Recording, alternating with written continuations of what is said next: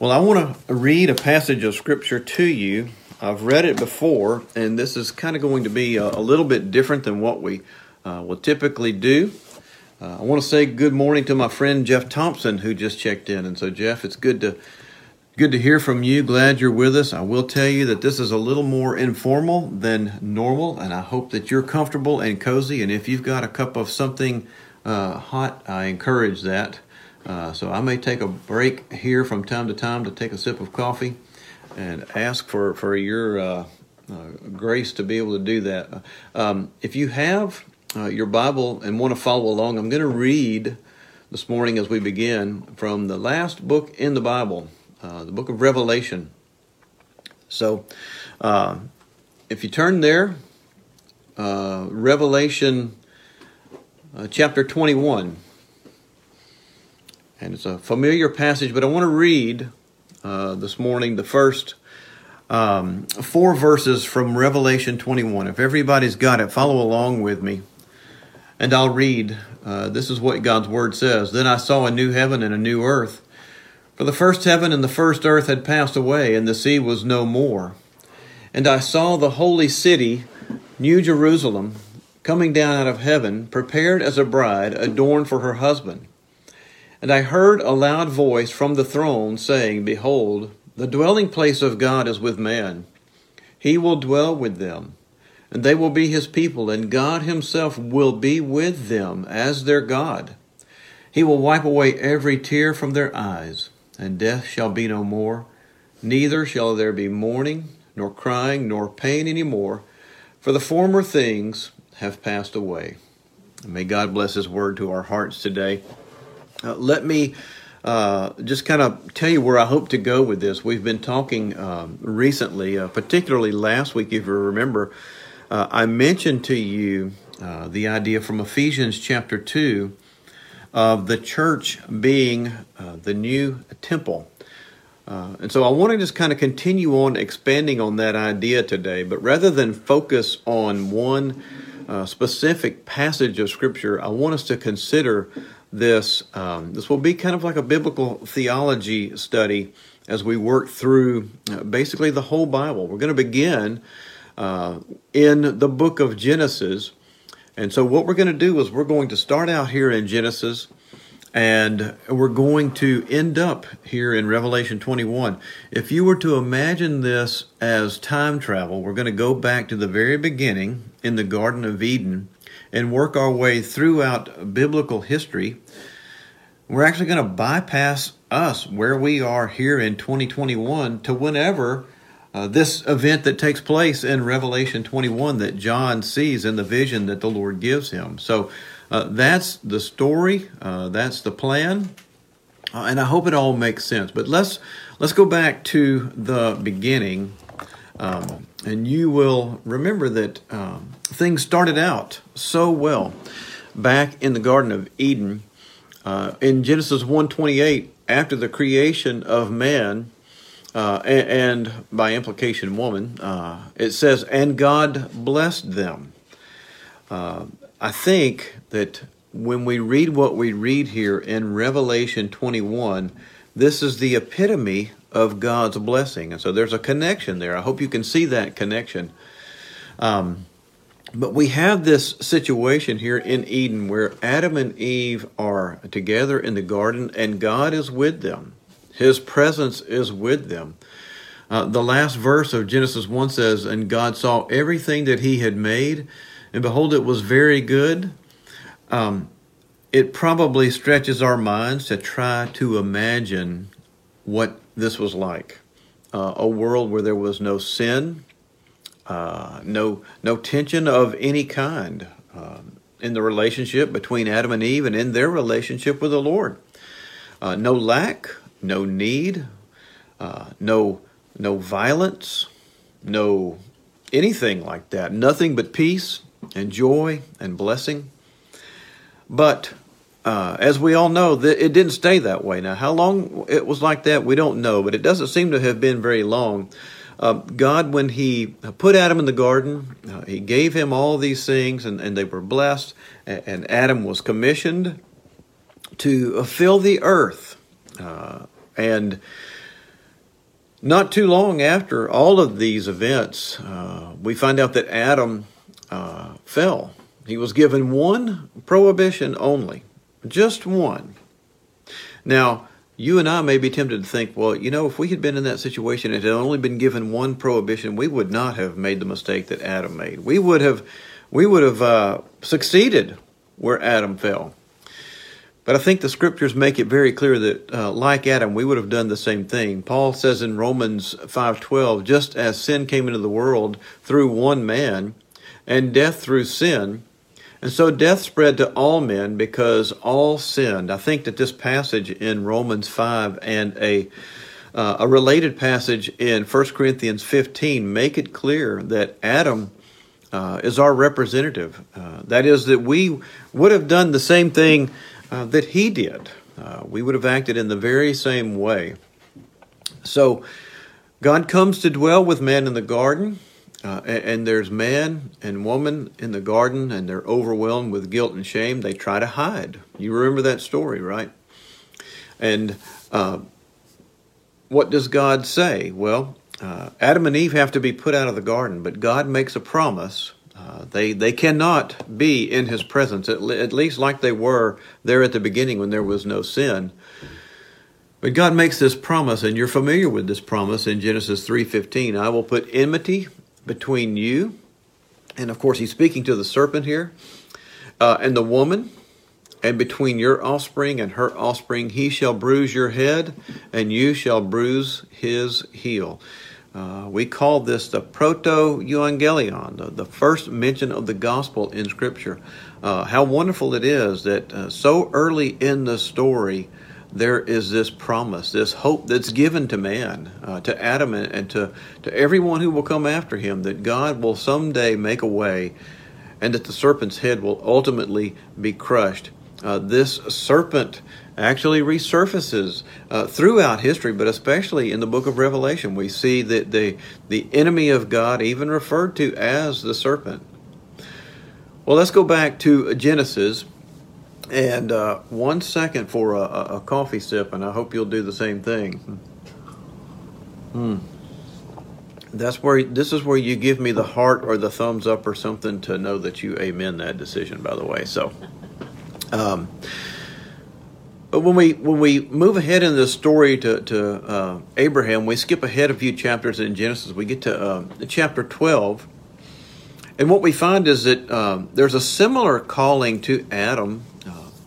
God calls Abraham, and he promises him. Thank you so much. I see all the hearts. The hearts are floating up now. But there's a calling and a promise to Abraham and a commissioning to Abraham. God tells Abraham that he is going to, from him, raise up a nation of people, a nation that will be God's people. And it is from this nation that this promised one back in Genesis 3:15 will come. The Lord tells Abraham, I will establish my covenant between me and you and your offspring. Now that's an interesting word, offspring. I think the King James Version has seed. Well, one of my favorite commentaries on this promise to Abraham in Galatians explains, or actually the commentary is the Apostle Paul there in Galatians, where he tells us who that seed, that offspring is. He says, now the promises were made to Abraham and to his offspring. It does not say, and to offsprings, referring to many, but referring to one, and to your offspring, singular, who is Christ. So, who is the promise to Abraham? Well, in a sense, it's a promise to all of his offspring, those who are related to him by blood, and we see those promises fulfilled. Brother Shane is checking in. Thank you, brother. Good to have you with us this morning. But ultimately, this promise is fulfilled in the coming of the Lord Jesus. And so we're talking about some stories here that we're familiar with in the Bible, the story of Adam and Eve in the garden and the story of Abraham.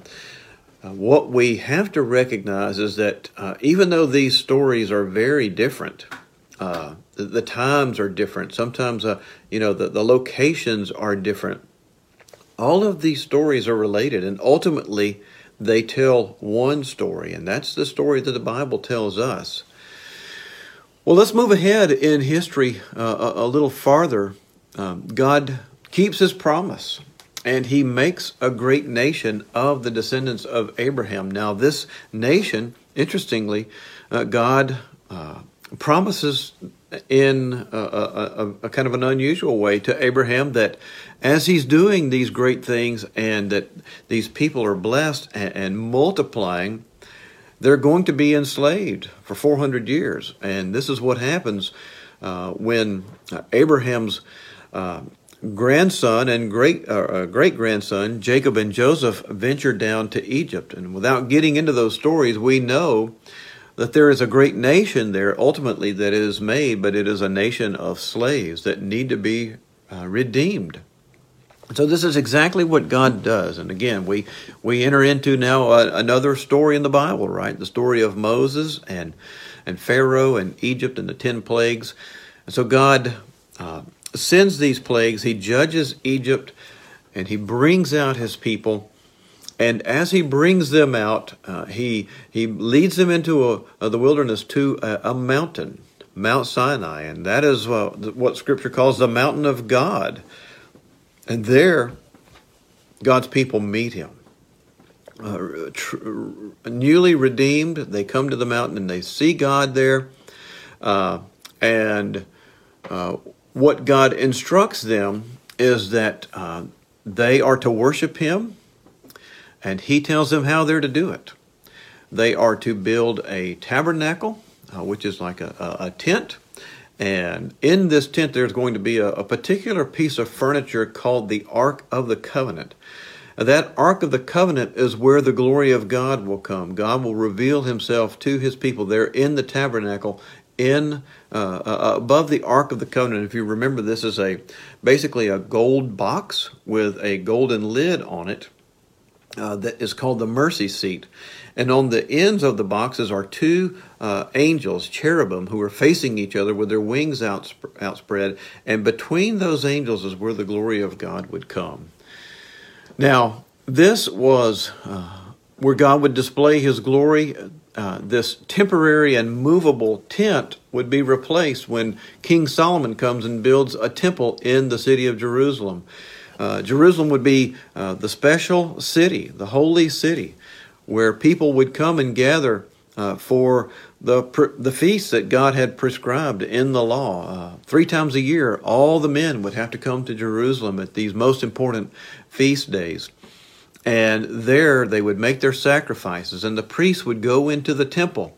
And again, as they had done with the tabernacle, they would go in and make their sacrifices. The priest would go into the temple, and God would be there among his people, as he had promised. He would be in their midst, and his glory would be on display for them to recognize his presence. But unfortunately, it wouldn't stay this way. Just like in Eden, the people sinned. We see this near the end of Solomon's reign. He takes many, many wives who lead him astray. His heart is led astray. And later on we have, throughout the history of Israel, all their kings would lead the people into idolatry and idol worship. And because of that, God would banish his people from the land that he had given them. But this was not the way that it was supposed to be. Israel was supposed to be like Adam. They were supposed to spread the glory of God. This is what's talked about in Psalm 67, where it says, "Let the peoples praise you, O God. Let all the peoples praise you. The earth has yielded its increase. God, our God, shall bless us. God shall bless us. Let all the ends of the earth fear him." And so this blessing that is put upon Adam, that is given to Abraham, comes to God's people.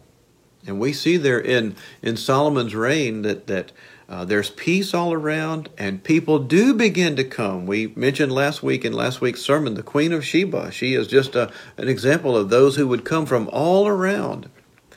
And yes, they would see the splendor and glory of the kingdom, but what they would know is that this blessing had come about because of who Israel's God was, Yahweh himself. Well, again, there was God's mercy stretched over time because of the idolatry that continued in Israel, and they turned to idols, they forsake the Lord. And when this happens, God cannot dwell among his people. So they're banished. Isaiah explains in his prophecy, "But your iniquities have made a separation between you and your God, and your sins have hidden his face from you so that he does not hear." Well, I'm sure the people in those days probably wondered. Maybe Isaiah himself wondered. But what about the promise? What about the promise of this coming one? Is God going to be faithful and keep his word? And so Isaiah is given another prophecy. And he says this earlier in the book of Isaiah.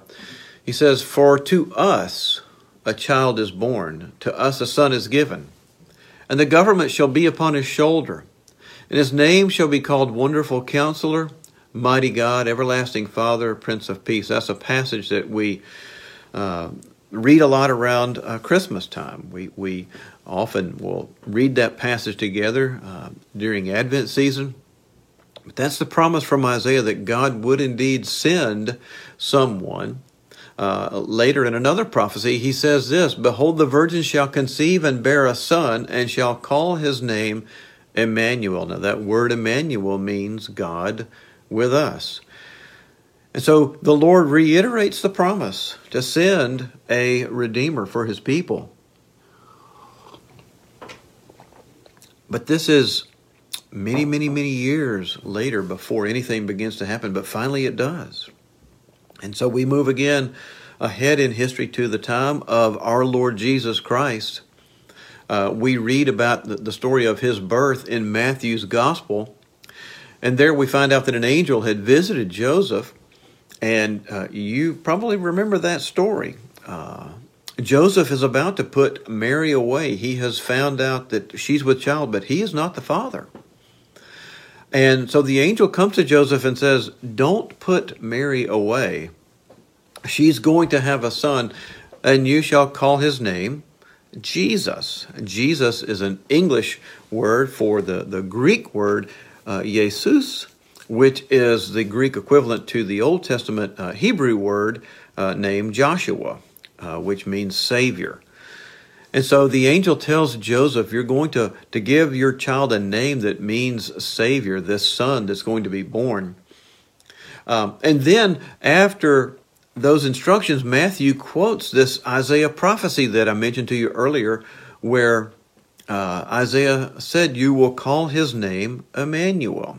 Now that's an interesting thing that Matthew does, isn't it? There, where he says that the angel tells Joseph, you're going to call his name Jesus, in fulfillment of a prophecy that says you'll call his name Emmanuel.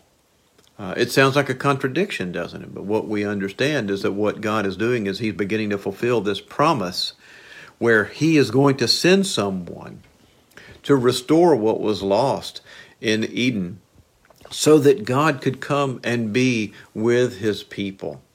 And through Jesus, the reversal of the curse would begin to take place. This banishment from the presence of God that we saw in Eden, that we saw happen to Israel, being put out of the land and sent away.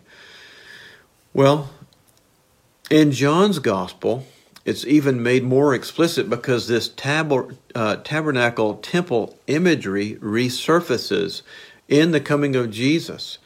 If you remember, we often quote this verse from John 1:14 that says that the Word was made flesh and dwelt among us. That word dwelt there is more literally the word tabernacle. So John is drawing that connection to that tent that they had in the Old Testament where God manifested his presence.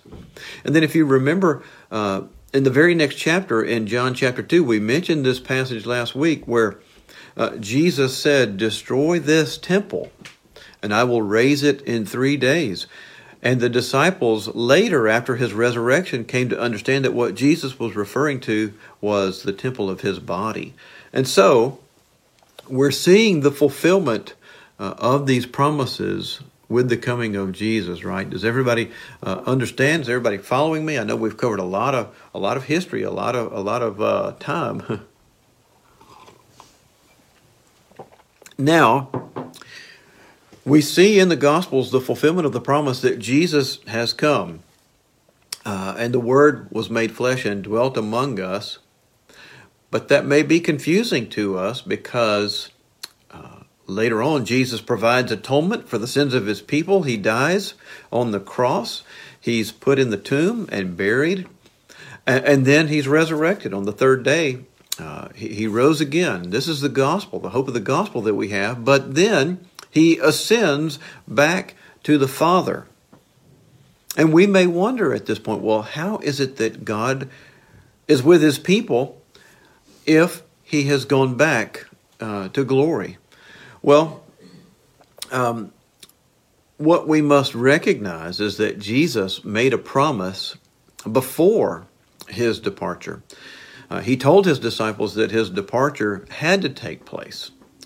And what we recognize is that through the coming of the Holy Spirit, Jesus is not just with his people, but he's in us. And so we're going to have to work through some more scriptures to understand exactly what all of this means and the importance of all of this, because this too was predicted by the prophets. If we go back to the prophet Ezekiel, he predicted something that's very important to us in Ezekiel 36, verses 26 and 27, where he says, "And I will give you a new heart, and a new spirit I will put within you, and I will put my spirit within you and cause you to walk in my statutes and be careful to obey my rules." Now, this is a passage that we know, one passage, there are several, but this is one passage that we know in the Old Testament that references the coming of the new covenant.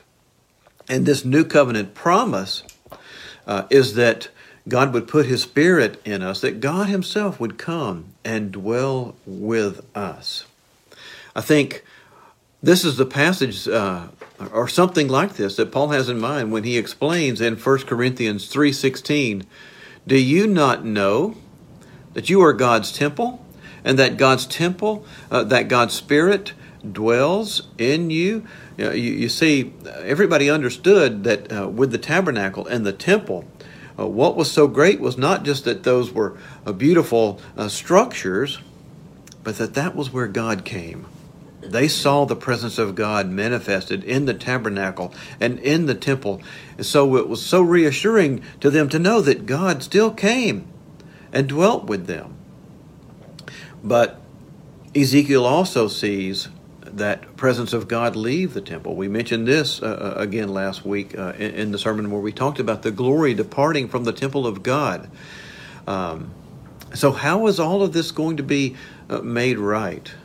Well, we talked about this last week, and this is how we understand what we looked at in Ephesians chapter 2, and particularly Ephesians 2:20, where Paul is speaking about the church that he says is built on the foundation of the apostles and prophets, Christ Jesus himself being the cornerstone, in whom the whole structure being joined together grows into a holy temple in the Lord.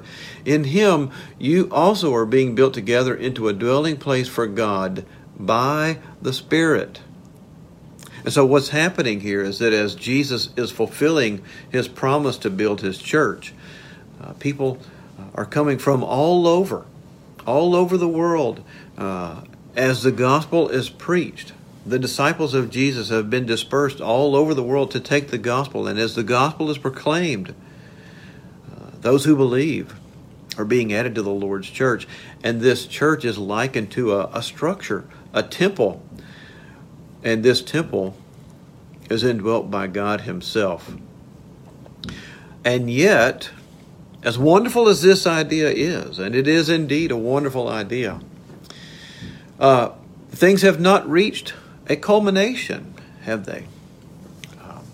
Christ has come, and this new temple is being built. We have seen the inauguration of his kingdom through his coming into the world and his death and resurrection, and we do have the Spirit. But yet, there's still this ongoing battle that is taking place, the battle that we have with sin, the battle that we have with the enemy. The ultimate victory has not yet come, has it? We're still in a fallen state. And so our cry is like the ancient Israelites of old, that is put forth into a very good hymn that we often sing during Christmas time. O come, Emmanuel.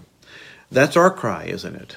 We join with the Apostle John at the end of the book of Revelation. He says, come quickly, Lord. And that's our desire.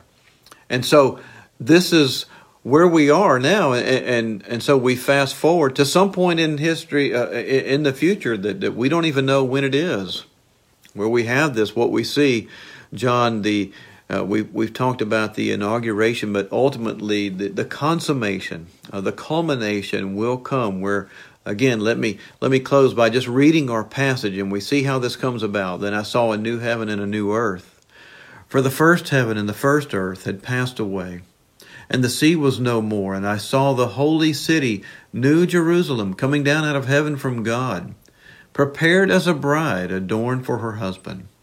And I heard a loud voice from the throne saying, Behold, the tabernacle, the dwelling place, that is, of God is with man. He will dwell with them, and they will be his people, and God himself will be with them as their God. He will wipe away every tear from their eyes, and death shall be no more. Neither shall there be mourning, nor crying, nor pain any more, for the former things have passed away. Well, this is exactly where we are today.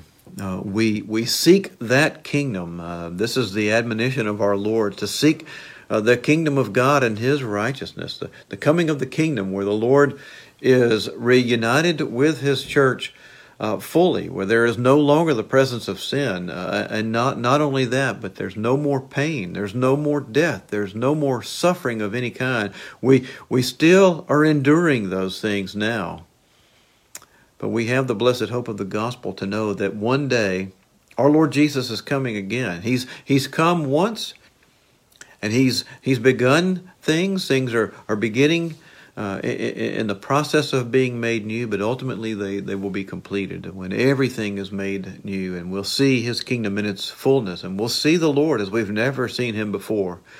What great hope that does give us. I hope this is an encouragement to you, and I hope it blesses your heart. Well, let me close us with a word of prayer. Father, we thank you for your word, and we're thankful that although we read in many places, many different accounts and different stories, we know that your word tells us one great story of the hope of redemption. We're thankful for our Lord Jesus, who has come to save us and who has shed his blood for us. And he has ascended into the heavens and brought that blood before you, and full atonement has been made, and He is making intercession for us even now, and we know, Lord, that you hear him. Father, we do pray that you would strengthen our hearts. Lord, many of us are weary. It may be physically. Some of us may be dealing with physical pain. Some of us are dealing with emotional hurts and scars, and maybe spiritually we are discouraged.